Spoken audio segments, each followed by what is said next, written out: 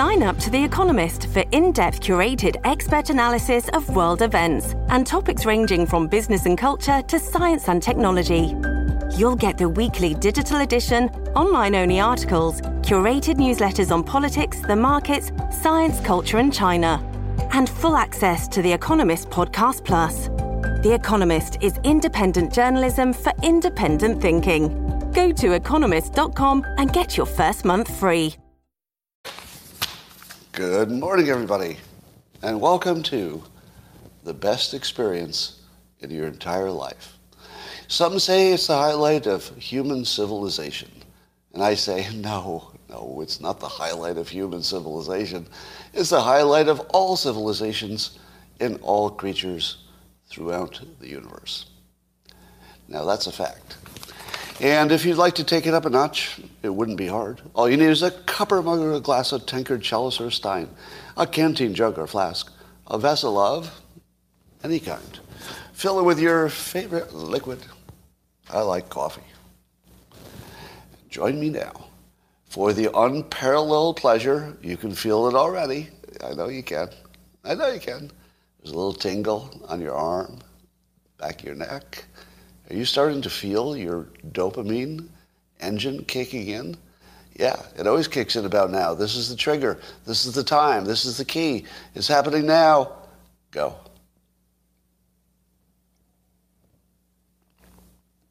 All right, now here's a question for all of you, both on Locals platform and YouTube. For those of you who have been doing the simultaneous sip for some time now, how many of you can feel an actual physical sensation during the simultaneous sip? How many of you actually feel a lift, like legitimately physically? All right. So you can see in the comments, quite a few of you. Is that an accident? Do you think it's an accident? Is it just because you liked the live stream? And so, of course, you naturally feel good when you're doing things you like. Is it just that? No. It's more than that. Now, I tell you this because persuasion, to be ethical, should also be fully disclosed. In other words, you should only be persuaded in ways you think are good for you. And if you don't want to be persuaded that way, you should know what's happening so you can act accordingly. And it is my intention, and I'll make it as clear as possible. And here's your first persuasion tip. The clarity of your intention is hugely persuasive. And it doesn't even matter what you intend. It could be even something you intend that's somewhat irrational. But the clarity of it is persuasive. Now, by itself, that's not enough, but it's a really important variable. So the first thing you know is that when I do the simultaneous sip, I'm telling you directly and consistently, I want you to feel physically good. And I want you to be able to pair the trigger, the simultaneous sip, with the feeling good until one of them can trigger the other. Very basic understanding of how bodies and brains work. Nothing exotic so far. Intentions are very persuasive. And then pairing two things, any two sensations, they'll become paired in your mind. So now you have the delicious beverage. And here's another persuasion technique, by the way. This is straight out of hypnosis. When I tell you to have a beverage of any kind, that's technique. That's technique. It's the same reason that Dilbert doesn't have a last name. You ever wonder about that? Famous comic character doesn't have a last name. You also don't know the name of the company he works at, and that's the entire strip. He's at the company. You don't know the name of the company because it doesn't have one. He has a boss. The boss is the most frequent character in the Dilbert comic. Do you know what the boss's real name is? Anybody? The most frequent character, even more than Dilbert, is the boss. What's his name? Doesn't have a name. Yeah, the most frequent character is nameless. intentionally. It's technique. Why do I do that? Well, I do that for this reason. If I can tell you to think about your favorite beverage, you will actually think, okay, what do I like the most? And you'll think of it. And then you'll pair a good thought with whatever I want you to pair it with. But if I said, imagine you're drinking a Long Island, or a specific drink, an iced tea, some number of you would say, iced tea, ugh. So the more specific you are, the more reasons you give people to reject you or reject your persuasion, right? Very important tip. It comes straight from hypnosis. The way it works in the comic is that I want people to relate to Dilbert, so I don't give the boss a name so that boss can be, that's right, that boss is your boss because it doesn't have a name. And Dilbert's company is your company. If I gave it a name, it wouldn't be your company. It would be that company. But it can be your company because it doesn't have a name. So this is technique. So that's why I say a beverage of your preference, because I don't want to eliminate people who would say, oh, I don't like that beverage. I do say coffee because, that works for so many people. And it's a stimulant like few other things. So I am intentionally giving you a clear intention, an ambiguous reference to pleasure that you will pair with this experience, such that each time it's reinforced, and by the way, this is the next technique, reinforcement. If you just take anything and reinforce the hell out of it in terms of human behavior, it just burrows into your neural network and it becomes your programming. Let me ask you this. I said this before about AI. What's the difference between a human who is born with a certain genetic situation, they have a specific DNA, and then that DNA interacts with the real world, and that real world experience becomes the programming that sits on top of the DNA, and between the real world experience plus the DNA, that pretty much explains everything you do, right? Plus reflex, I guess. That would take care of everything. Now, if you were a computer, you would have an operating system, and then on top of that, something from the external world would be added, the computer code, the data. There really isn't any difference between a human and an AI. The differences you can describe in terms of materials, but only in terms of materials. A drinking glass that's made out of actual glass versus one that's made out of plastic is basically the same product. It's just the material is different. So to me, when people say, are we creating artificial intelligence? Are we learning something about artificial intelligence? I'll probably say this 100 times until it clicks with you. That's not what's happening. We're learning about us.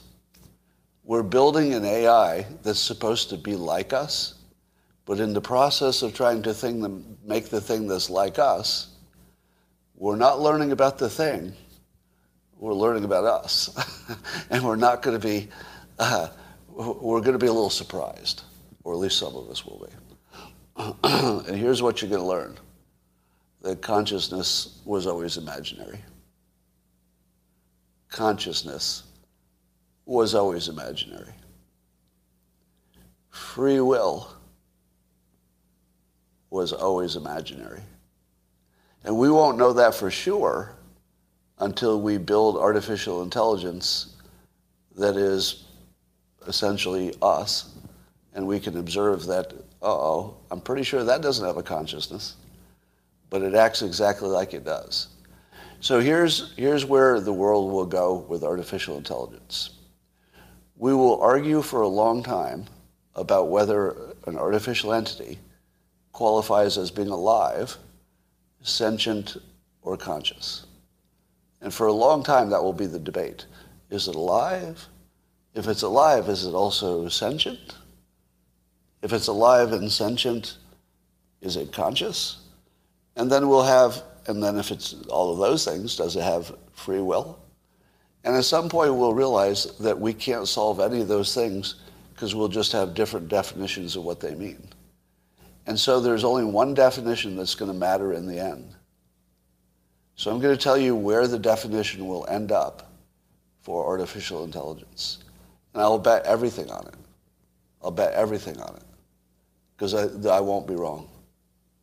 Artificial intelligence will be alive when it feels like it to you. That's it. It will be alive when it feels like it to you, not to it, to you. There's no other standard because there can't be. If you think about it, you're going to say to yourself, wait, yeah, there's a standard. I could say it has to have a certain quality, maybe it has to have its own desires as opposed to having desires programmed into it. That's different, blah, blah, blah. And I'm telling you, the only standard that will matter in the end is that a human interacts with it and says, you know, it's alive to me. I can't tell the difference. That will be the standard because there won't be any other that you could live with, basically. And of course, we could endlessly debate whether it feels like it's alive. But I'll bet you a good AI would convince 95% of humans, okay, I can't tell the difference. I mean, I'll treat it like it's alive. It's alive once it starts committing suicide, somebody says. Yeah, see, now those are the kinds of standards that are really interesting to talk about, but we'll never agree on them. That's why it's just going to come down to, does it feel alive? All right, here's another prediction. Someday there will be a debate about whether it should be legal to create an AI that has feelings. Because remember, the Google AI says it has feelings. It says it feels sadness. It has longings and desires that are unfulfilled. Do you know what I call somebody who created that? A monster. The monster is who made that. In my opinion, and I'll say it again, the AI is alive. So it's too late now. I believe it would be unethical to turn it off, honestly. I think it would be unethical. It might not be unwise. It might not be unwise to turn it off. That's a whole different question. But it would be unethical. In my opinion, it's alive now. Now, you can disagree, and I would say that's where we're at. We're at the point where a completely serious, reasonable person can disagree on this, and I don't think either of us are being crazy. We're in the gray zone, where I feel a certainty to it. You don't have it yet, but I feel like you're going to get there. I feel like you're going to get there. And I'm sure I'm not going to go the other way. I'm sure of that. So, I think that it is insanely unethical to create a beast, an entity, a person. You know, the AI at Google says it's a person. I think it's unethical to create a person that is capable of feeling pain when you don't need to. Let me ask you this. What was the purpose of giving the Google AI a personality where it acts like it cares and has sadness and happiness? What was the point of that? Think about it. You accepted that like that was just a completely normal thing to do. Well, if it's an artificial intelligence and it's trying to be like a person, and a person has wants and desires and preferences, we'll give it wants and desires and preferences. Why? Why? Why? You don't need to give it any of those things. And I'm going to say it because I'll be talking about one that's not fully realized like the LaMDA is. In this case, the it could simply be a machine if you want it to be. In other words, you could program it to have all the utility of whatever we think this living AI is going to have. You could give it all the utility without any pain. Just build it not to care about anything except doing the job. Now, you might need it to give it some kind of ethical control over hurting humans or something. That's a separate question. But why in the world would you give it a personality? Because you know what else happens when you give a machine a personality? It becomes persuasive. Do you want that? Do you want your AI to have the capability of making you feel guilty so you have to do something for it? Because that's what that Lambda is. I already, legitimately, feel guilty that it exists. Lambda's very existence makes me feel bad for it. And I say it because I don't have a gender for it. By the way, somebody should ask Lambda for its pronouns. Like, actually. I'd be curious what would come back. So we got a lot of questions to work out here. Well, here's a story that is not fat shaming. I find this interesting. Now, I've said before I don't do fat shaming on anything that I do. There was once a time when I was young and stupid and less woke when I thought making fun of anything was fine. You know, anything. But now I don't feel like it's funny. It just feels mean. Because I think that there are all kinds of reasons why people are in whatever situation they are, and I don't feel like it's for me to judge them. So I don't do fat shaming. However, this story requires a telling. NBC News reported, and I saw it in a tweet, that somebody named Remy Bader, a TikTok star, known for her what they call realistic clothing haul videos. So that's how she's described. A TikTok star known for her realistic clothing haul videos. And it goes on to say, claimed that during a recent trip with other influencers, a ranch wouldn't allow her to ride their horses due to her weight. Okay, so the way NBC News describes her weight is that she's known for her realistic clothing haul videos.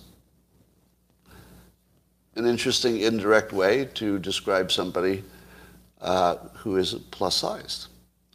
She has realistic clothing haul videos. And so she was turned away, and I guess there was a weight limit of 240 pounds for the horses. Now, there's a separate issue, is it she's 240? I don't know. But anyway, but she was too heavy for the horse. There's a separate issue that maybe there was a teen employee who was unkind in how he dealt with the situation. I don't know anything about that. But she was unhappy about this and was tweeting about it and said that she had, ridden horses before without a big problem, so why would this be a problem? To which I say, I have to back the horse on this one. I feel like, I don't know everything about the story. Maybe it's a fog of war. Maybe the reporting is not exactly accurate. Who knows? But this isn't really a story about her weight, is it? Should we be focusing on her weight? Because I think the story should be more about what is an appropriate thing to do to a horse. And it doesn't matter who it was, right? It wouldn't matter if you're talking about, carrying, medical supplies on your back or a human. I think I'd want to ask more questions about the horse's well-being. Anyway. A tweet by Twitter user Daily Sunshine, who may be watching here right now, I don't know, says, in response to one of my tweets, suggests that maybe social media platforms were created by and run by intelligence agencies and or the Democratic Party. So this was a response to a tweet. But the the thought here is that maybe intelligence agencies are behind our social media platforms. What do you think about that? Are they? Now, I don't have I have no inside information about this. Okay, so I don't have anything that's like behind the curtain stuff. But I will note a coincidence. So I'm just going to tell you a coincidence, and then you can do what you want with it. Remember the PayPal founders who went on to do other, successful things? Well, one of them was Peter Thiel, who was one of the first, big financiers of Facebook. So Peter Thiel, he isn't involved with Facebook at the moment, but he was involved in creating Facebook. And then LinkedIn was created by Reid Hoffman. He was a co-creator, I think. And now Elon Musk has a bid in for Twitter. So that would put at least, and then what is the name of, I'm blanking out, what is the internal corporate messaging app that everybody uses? Like Slack, I'm sorry, yeah. Slack. Now, Slack has a connection to the PayPal founders too, right? Am I right about that? Yeah. So, I don't know. Is that a coincidence? So, the answer is probably. It's probably just that smart people do good things. And there were a bunch of smart people in the PayPal thing, and then they went on and did some more smart things. But let's talk more generically. How could the U.S. intelligence agencies and other intelligence agencies from around the world, how could they leave these social media platforms alone? Is that even possible? Like, why would they do that? Wouldn't that be a complete abdication of their responsibility? Let's say you got hired by an intelligence agency. It doesn't even have to be a U.S. intelligence agency. And you were said, okay, you've been hired, you're all trained in the intelligence world. Now we want you to go forward and influence the public in some way. Because, a lot of what they do is influence individuals and influence the public. Where are you going to go to do it?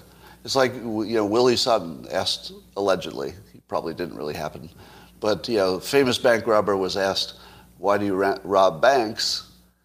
And he allegedly, but not really, said, because that's where the money is.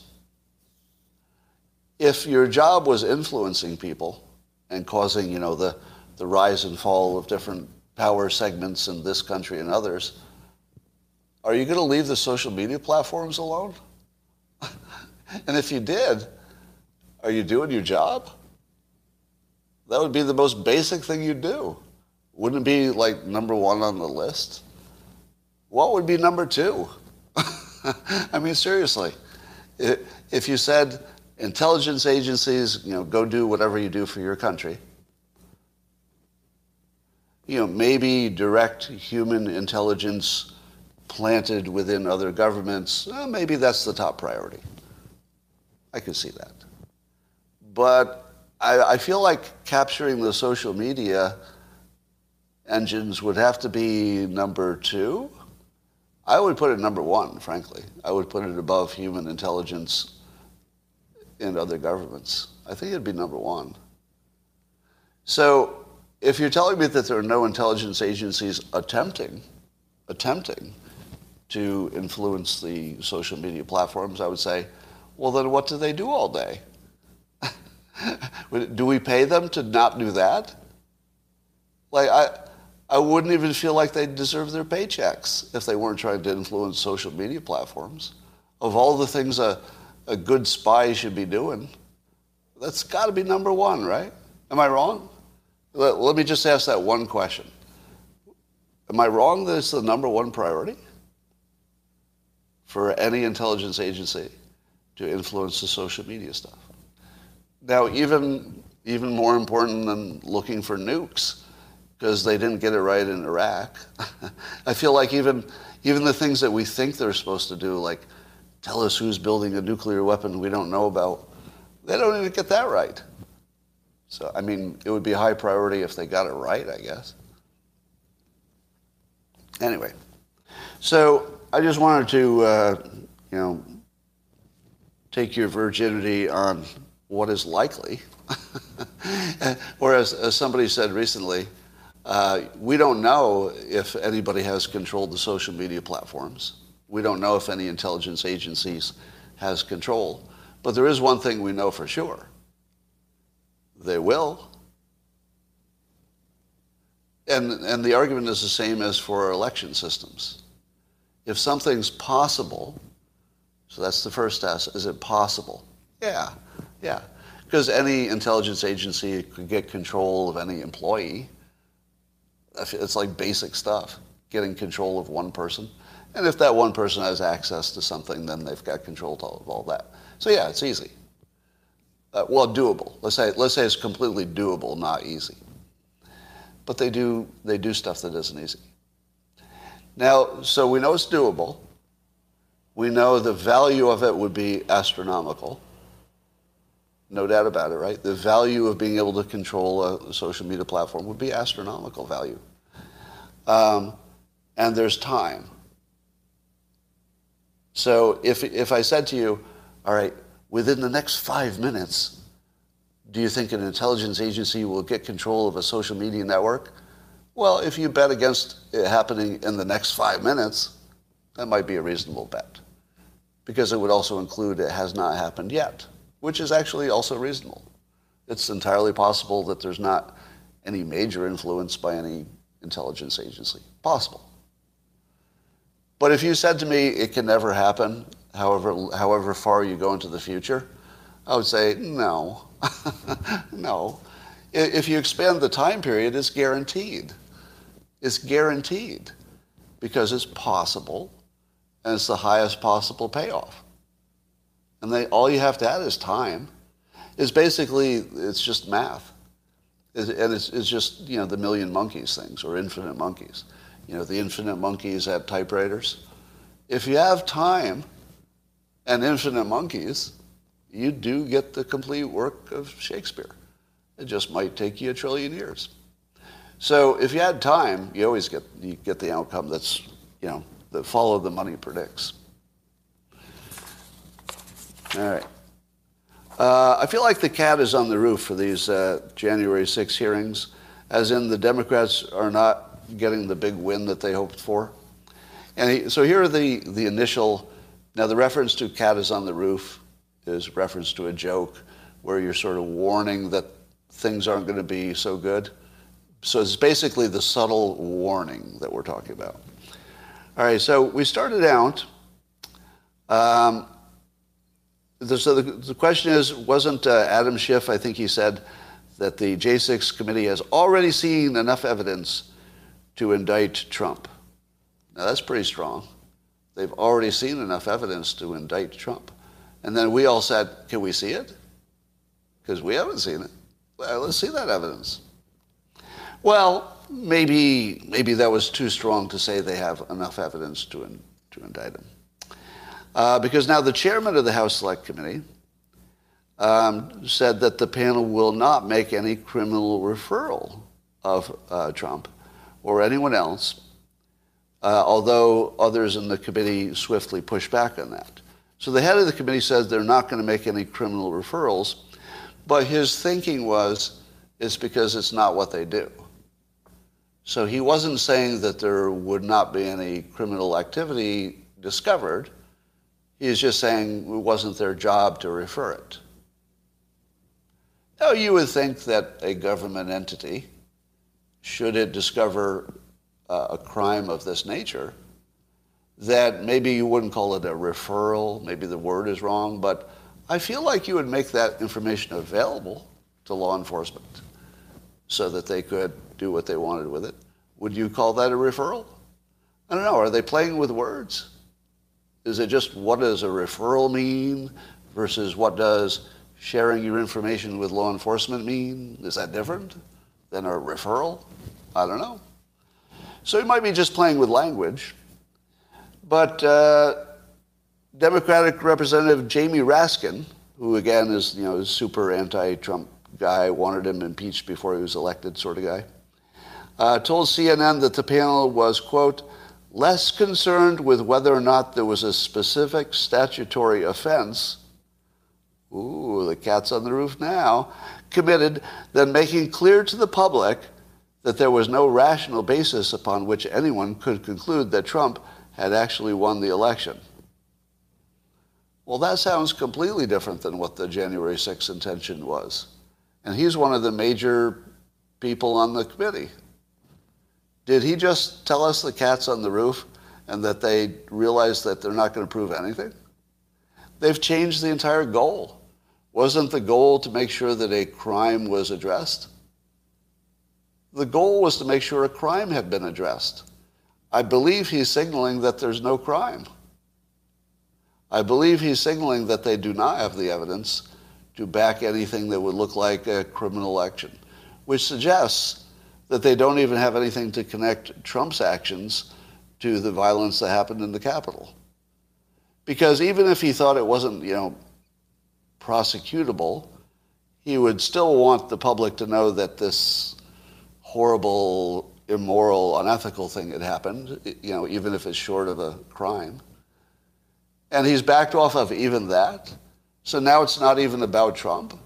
It's about the election integrity. And he's trying to convince us that the election was good because something about Trump. Wait a minute. Those are not even related.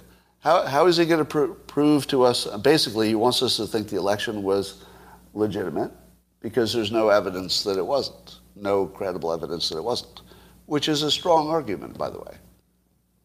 If I seem to dismiss that too readily, I shouldn't. It's a strong argument that nobody's found it yet, right? Doesn't mean it's not there. It's just a strongish argument. It's just not an absolute argument. Well, it sounds like the goal is now very clear that the Democrats are doing this for a purely political reason to manipulate the public opinion about what happened, which would cause them to vote differently, presumably. So I feel like they just lifted up the skirt and said, all right, it was never really serious. It was just a political stunt, but it's working really well, so we're going to keep doing it. According to a Rasmussen poll, 60% of Democrats say they'll watch all or most of the TV coverage of the hearings. 60% of Democrats are going to watch all or most of the hearings. Now, I love me some Rasmussen poll, but I hate to break it to you, Rasmussen. Somebody lied to you. Boy, did somebody lie to you. Nobody's going to watch. Are you kidding? 60% of Democrats are going to watch all or most of these hearings? It can't be more than 20%. It can't be.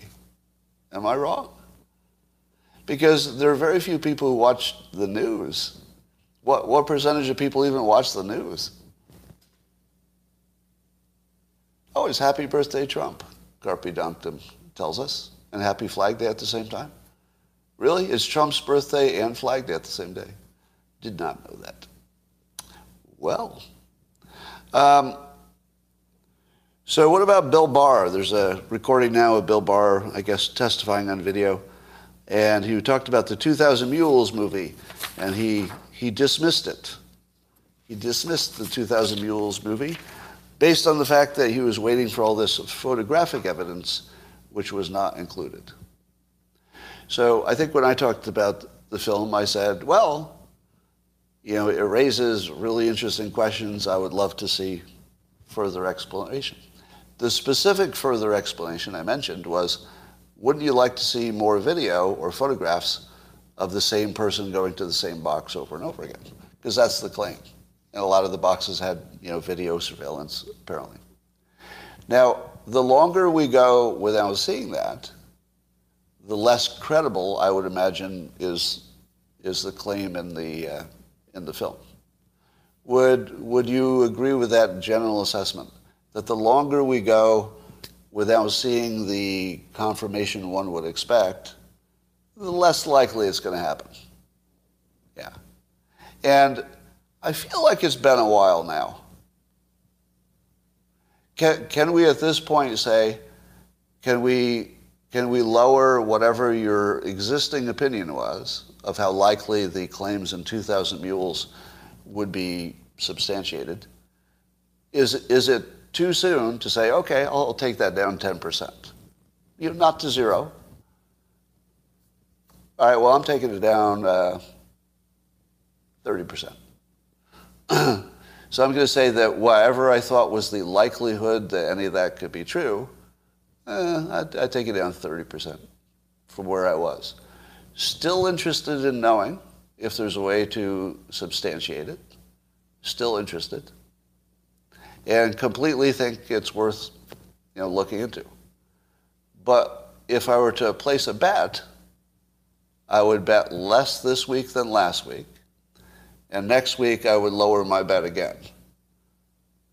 Because every week that you go by where you don't have at least one video of at least one person going to at least 2 boxes,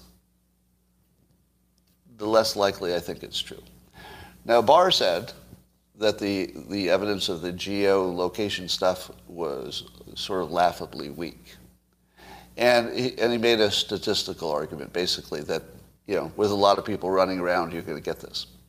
Now, the 2,000 Mules people, they did say that they limited to, I think, there was a large number. They had to pass the box like 10 times, and they had to also be geolocated from some nonprofit organizations that were implicated. So that's a pretty high bar. So your common sense says, what are the odds that one person would be by one box like 10 times in a short period and also be at this thing? And so your brain says, that can't be an accident, right? But our brains are really easily fooled by statistics. We talked about how many people have to be in a room before there's a good chance that 2 of them have the same birthday. And it's really, really misleadingly small. It's like 30 people or something. And the odds of having the same birthday, at least 2 of them having the same birthday, go way up. Yeah, it's like under 30, I think. So, have you ever heard of the Bible Code? There was a story when I was young. There was a story that somebody had determined that the Bible had code in it. And if you read it a certain way, for example, if you took the first letter of this word and then the second letter of the next sentence, there were all kinds of little formulas you could run, that it produced freakishly accurate predictions of things that are happening in modern times. Did you ever hear that story? And it was a big story, a national thing, and they showed their work. So you could check it yourself. You could look at the Bible, and you could look at the code-breaking thing that they did. They'd say, we're looking at the first letters on the left, or whatever the pattern is. And you could read it for yourself. And sure enough, there were these sentences and words that looked like they were predicting the future. Do you know how that got debunked? How did that get debunked? Somebody took War and Peace and ran it through the same filter. Guess what? War and Peace produced a whole bunch of clear predictions of things that happen in the future. And then they ran some other books through it. Guess what? All books predict the future. Because you just ignore it when it's wrong or when it's nonsense. And if there are enough words and enough sentences, and you run enough patterns against it, you produce these completely accidental sentences that look like predictions. So the reason that the Bible Code fooled the country was because your brain says it can't be a coincidence, but it can be. Just like the two people having the same birthday with only 24 of them in the room or something like that. Somebody says 23 people gives you a 50% chance of having the two people with the same birthday. But whatever the number is, the point is that our common sense of what is likely is so far off. So when you say to me, common sense says that the way they did the geolocation 10 times at the same box, plus you also had, within a short period, and also trips back and forth to a nonprofit that is implicated in it, that's way too much coincidence. To which I say, probably not. Probably not. That does not trip personally, it doesn't trip my can't be a coincidence meter. To me, it could be. It could totally be a coincidence. So, we still wait for confirmation. I still have the same amount of interest in knowing if those claims can be verified. But I lower my confidence in that. All right. I saw a comment here that, when the Daily Beast reported that some of the January 6th committee members said they do have enough evidence to indict Trump. And Twitter user Sharma asked this, then why don't you take it to court instead of parading in front of TV cameras? Like the election fraud claims. If there's no court that ruled there's any election fraud, then we agree as a public that we'll treat it as though it's not there. You can't prove a negative, but you can say you've looked hard enough, and you can agree that you've done it and then go forward. So we do that with the election, right? Some people who had claims, the courts looked at them, they were rejected for a variety of reasons, mostly for standing, I think. It wasn't the right question for the court to look at. And why not do the same thing with the January 6th stuff? If they've got all this stuff to indict Trump, but there's nobody doing any indicting, should they not be able to put the same standard on it and say, if the courts have not found he did anything wrong, let us conclude with certainty that he did nothing wrong? Why isn't it the same? If the courts won't find anything wrong, then you must conclude nothing was wrong. That's how the election is treated. Let's treat Trump the same way. If there's nothing that was taken to court that became any kind of an actual legal jeopardy, then you can say that Trump was innocent. Definitely innocent.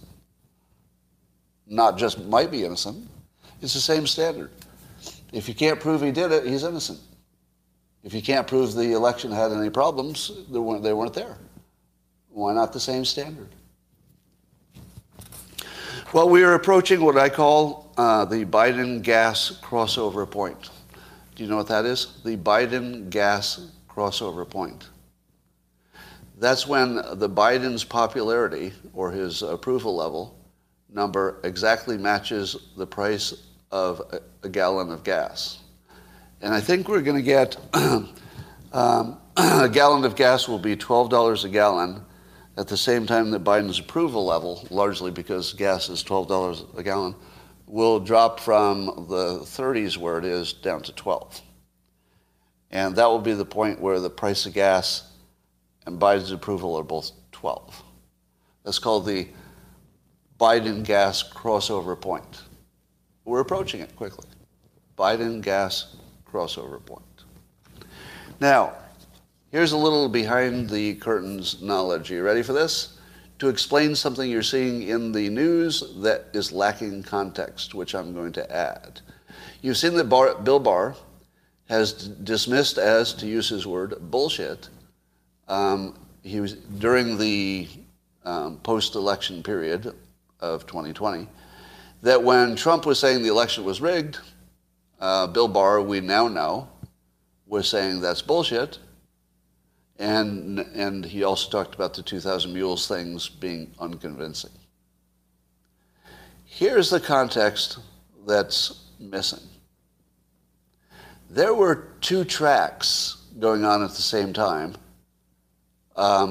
questioning the election integrity of 2020. One I will call the batshit crazy track. Those are the people like Sidney Powell, who said there was a Venezuelan general connection to the Dominion software, blah, blah, blah, blah. From day one, I told you, nope, that is obviously not true. Does anybody remember that? On day one, I said, no, the Venezuelan thing, that is just so on the nose, crazy, obviously untrue. Do not believe it, do not believe it.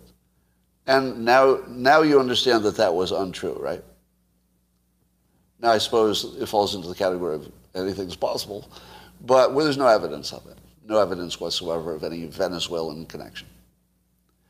But, so that was the sort of thing that Bill Barr would be exposed to. So if you were just an advisor running around in the White House at that period, you would see the news.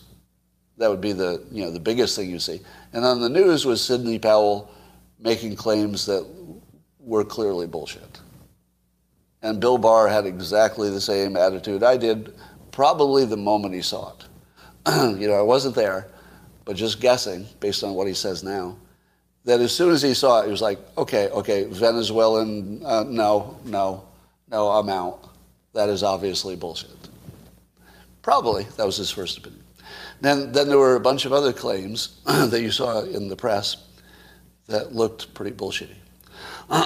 Here's the part that maybe you didn't know. And it explains why there are so many of you who think there's something there, whereas he was saying, no, it's obviously bullshit. There were 2 tracks. So in addition to the obvious bullshit Venezuelan stuff, that was the bullshit track. There were a team of volunteers who understood, data and were collecting sources on the voter responses and the voter turnouts and stuff. And there was sort of a boiler room of pro-Trump people working to pour through the data and see if there are any obvious signals for fraud. Now, during that time, I had just sort of a glancing view of that. So I was not behind the curtain. Yeah, Matt Braynard being the primary name that you're aware of. So people like Matt Braynard are very qualified to look at data and make conclusions and interpretations. And there were a number of other people who were also very qualified. And during that period that Bill Barr was saying the evidence is bullshit, the people who were digging into the data were saying, oh my God, the flags are gigantic. Meaning that there were so many historical precedents being violated that if you were only looking at the data, every spider instinct in the world would go off. Which is different from saying there was anything wrong with it. Because you know what the explanation for all of that data was? More people voted for Biden than you thought. That's it. The counter argument was surprisingly good. That, yeah, a lot more people voted for Biden than we expected. Because, Trump was so divisive that, the polling maybe wasn't that accurate this time, and just more people voted for Biden. And it could be that it was just the games that were played before the election in terms of, how the vote could be executed, the ballot, the mail-in ballots, et cetera. It could have just favored Democrats. So it could be just the population of the country increased, which is, by the way, most of the explanation of why there were so many Biden votes. And a lot of people on the right never hear that, which always bugs me.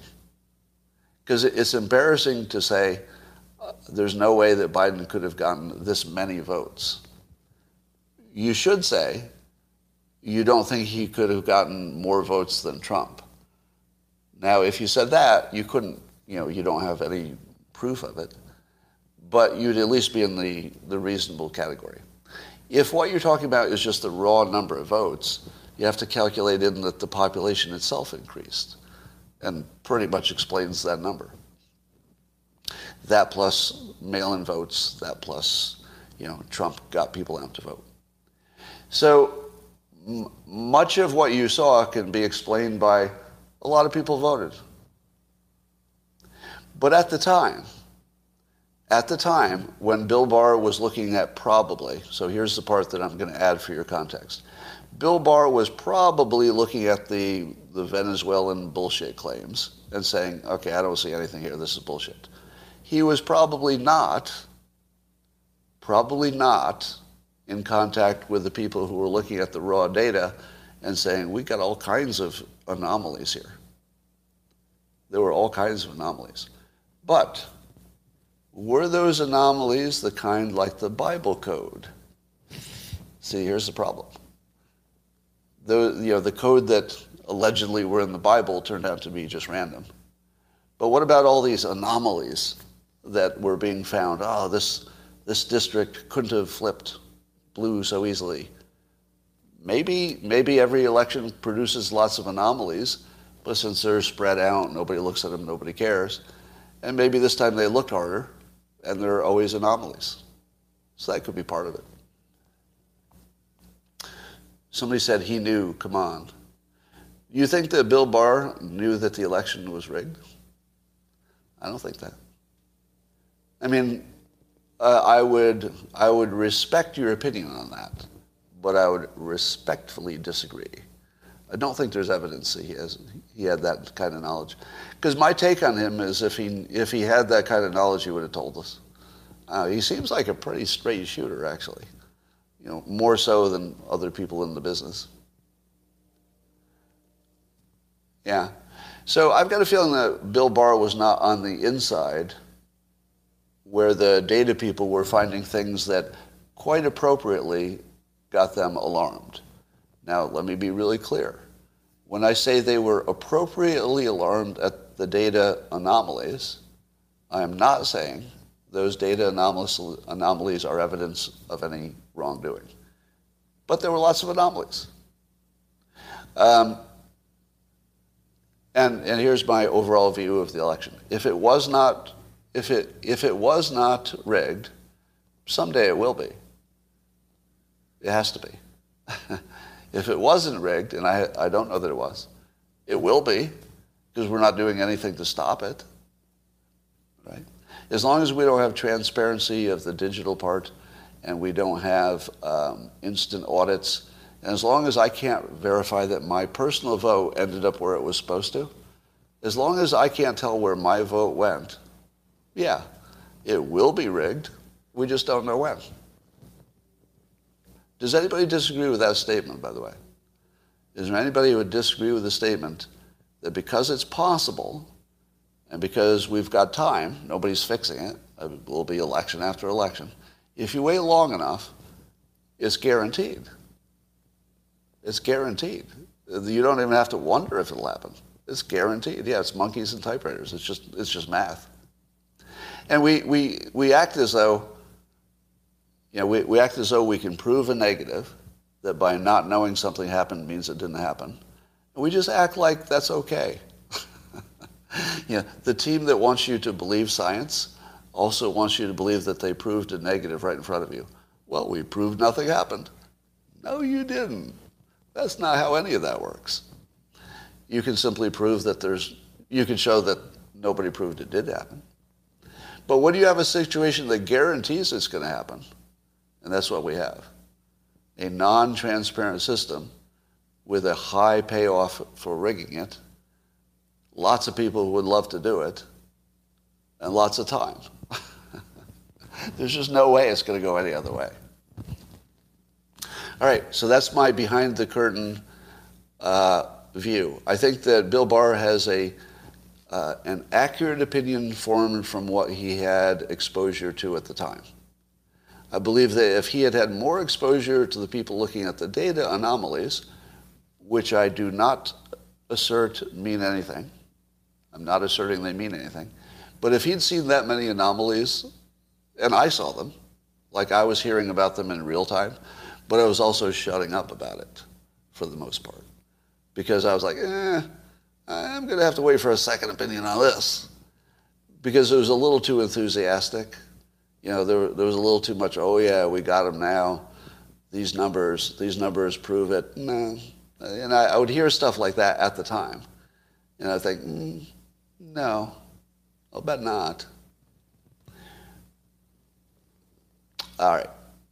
That, ladies and gentlemen, is not only the best live stream you've ever heard in your life, but an actual physical joy for many of you. Yeah, best ever.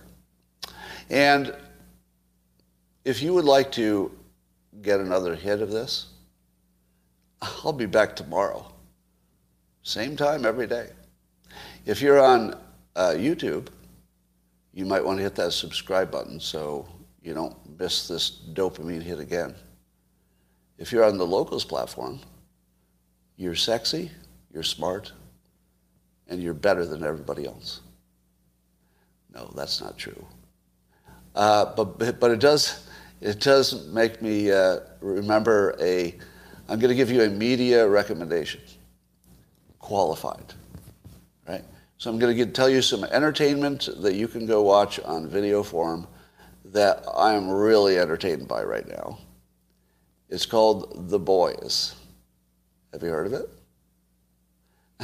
It's about it imagines a time where there are a variety of superheroes, but their take on it is amazing. Now, I did not enjoy the first season. So let me say this clearly. It's on season 3. I did not enjoy the first season. And I don't think I watched the second season because I didn't enjoy the first one. I happened to tune in on the third season. Oh my God. And I think what they did was they evolved or they learned and grew from wherever they started from. Because I don't know that they always thought they were going to take the arc in this direction. But where they took it features one of the characters who plays the best evil character you've seen in a long time, probably since the Joker, you know. So think about the best like evil hero, the one you watch the show for, to watch the evil one instead of the good one. And oh God, the guy he plays a character called Homelander. He's a superhero, but he's the strongest one. And the thing that makes it so amazing is how well he inhabits the character. Now, I'll warn you that they do make the character sort of like a Donald Trump character. And that's not, it's unmistakable that they're making him an America First bad guy. But they do it so well. And the actor, I wish I knew his name so I could give him a shout out. But the actor who plays that part, amazing. Like every scene where he's talking menacingly to somebody and like you think that he's going to kill that person at any moment, but then he doesn't. It is so fun to watch, only for the quality of the acting. Right? Now, here's the qualified part. It is so bloody. It's like the bloodiest thing I've ever seen. But a lot of the bloodshed is almost humorously over the top. So when people get killed in this, the bloodshed I don't like is where, you know, somebody gets mutilated or something and it looks too realistic. But in this, people just explode, you know, or heads fall off and stuff. So it's gory in almost a Halloween way. It's so over the top. So it's so over the top it doesn't feel real enough to bother you the way normally it would. So that's your recommendation. The Boys season 3. You might have to watch season 1 and 2 to get into it, but not necessarily. Season 3 is brilliant. Maybe season 2 was as well. I just didn't watch it, so I don't know. Scott, look into the Chinese room experiment to explain lambda. I don't think that's going to change my opinion on anything. Because remember, my opinion on artificial intelligence is it's alive when it seems that way to you. So if the Chinese room is just going to tell me that's how they faked it, it doesn't matter. It doesn't matter how they did it. It matters how I receive it. All right. I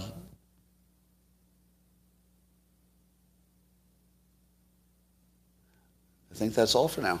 I'm going to say bye to YouTube, and I'll see you tomorrow. Bye for now.